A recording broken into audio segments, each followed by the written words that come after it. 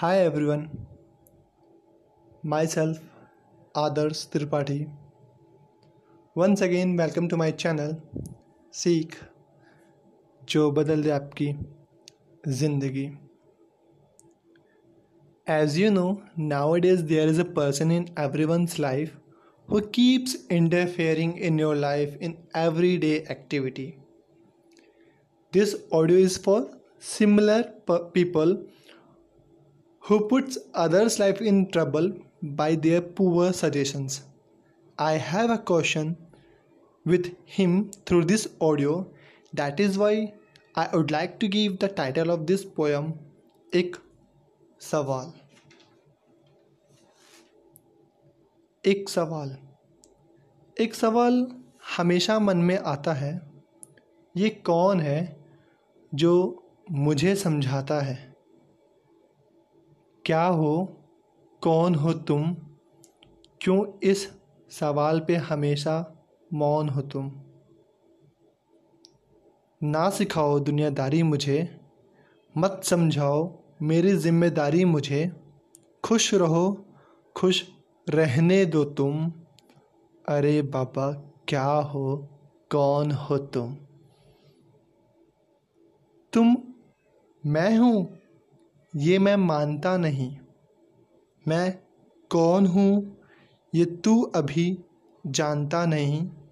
इसलिए अब चुप कर, चला जा यहाँ से छुप कर. दे अपना ध्यान तू, बना अपना काम तू. मत पड़ मेरे पीछे, नहीं रहना मुझे तेरे नीचे. एक बात सुनता जा, तू अपना रास्ता बुनता जा. कर तू खुद की फिक्र, मत किया कर मेरी जिक्र. मैं मानता हूँ तू बेमिसाल है, इसीलिए लाया मेरे ज़िंदगी में बवाल है. देख इन सब से एक बात तो साफ है, समझाने में मैं भी तेरा बाप है. तुम जैसे लोग खुद क्यों संभलते नहीं?